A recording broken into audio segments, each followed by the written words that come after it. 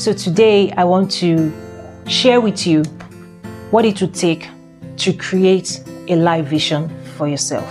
Something that you can be proud of at the end of life and say, I lived life. You know, time is ticking every single day. Every second of the day, we cannot bring it back. The question is, what are we doing with that time? And is it something we'll be proud about? So, let me share with you. The first step I would ask you to take is assess your current state. How would you describe where you're at right now? Are you on high, low, excited, confused? Whatever that situation is, be true to yourself. If you can grab a pen, just, write it down. This is how I feel, or this is how I see my life as it is right now.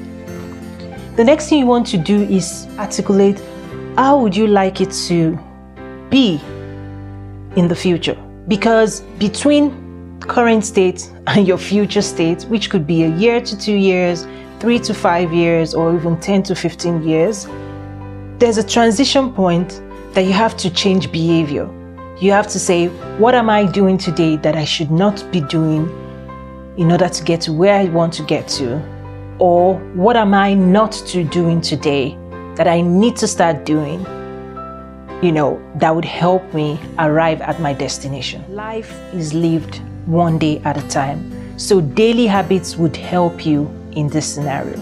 We've also created a questionnaire that can help people go through some questions that we just discussed and more.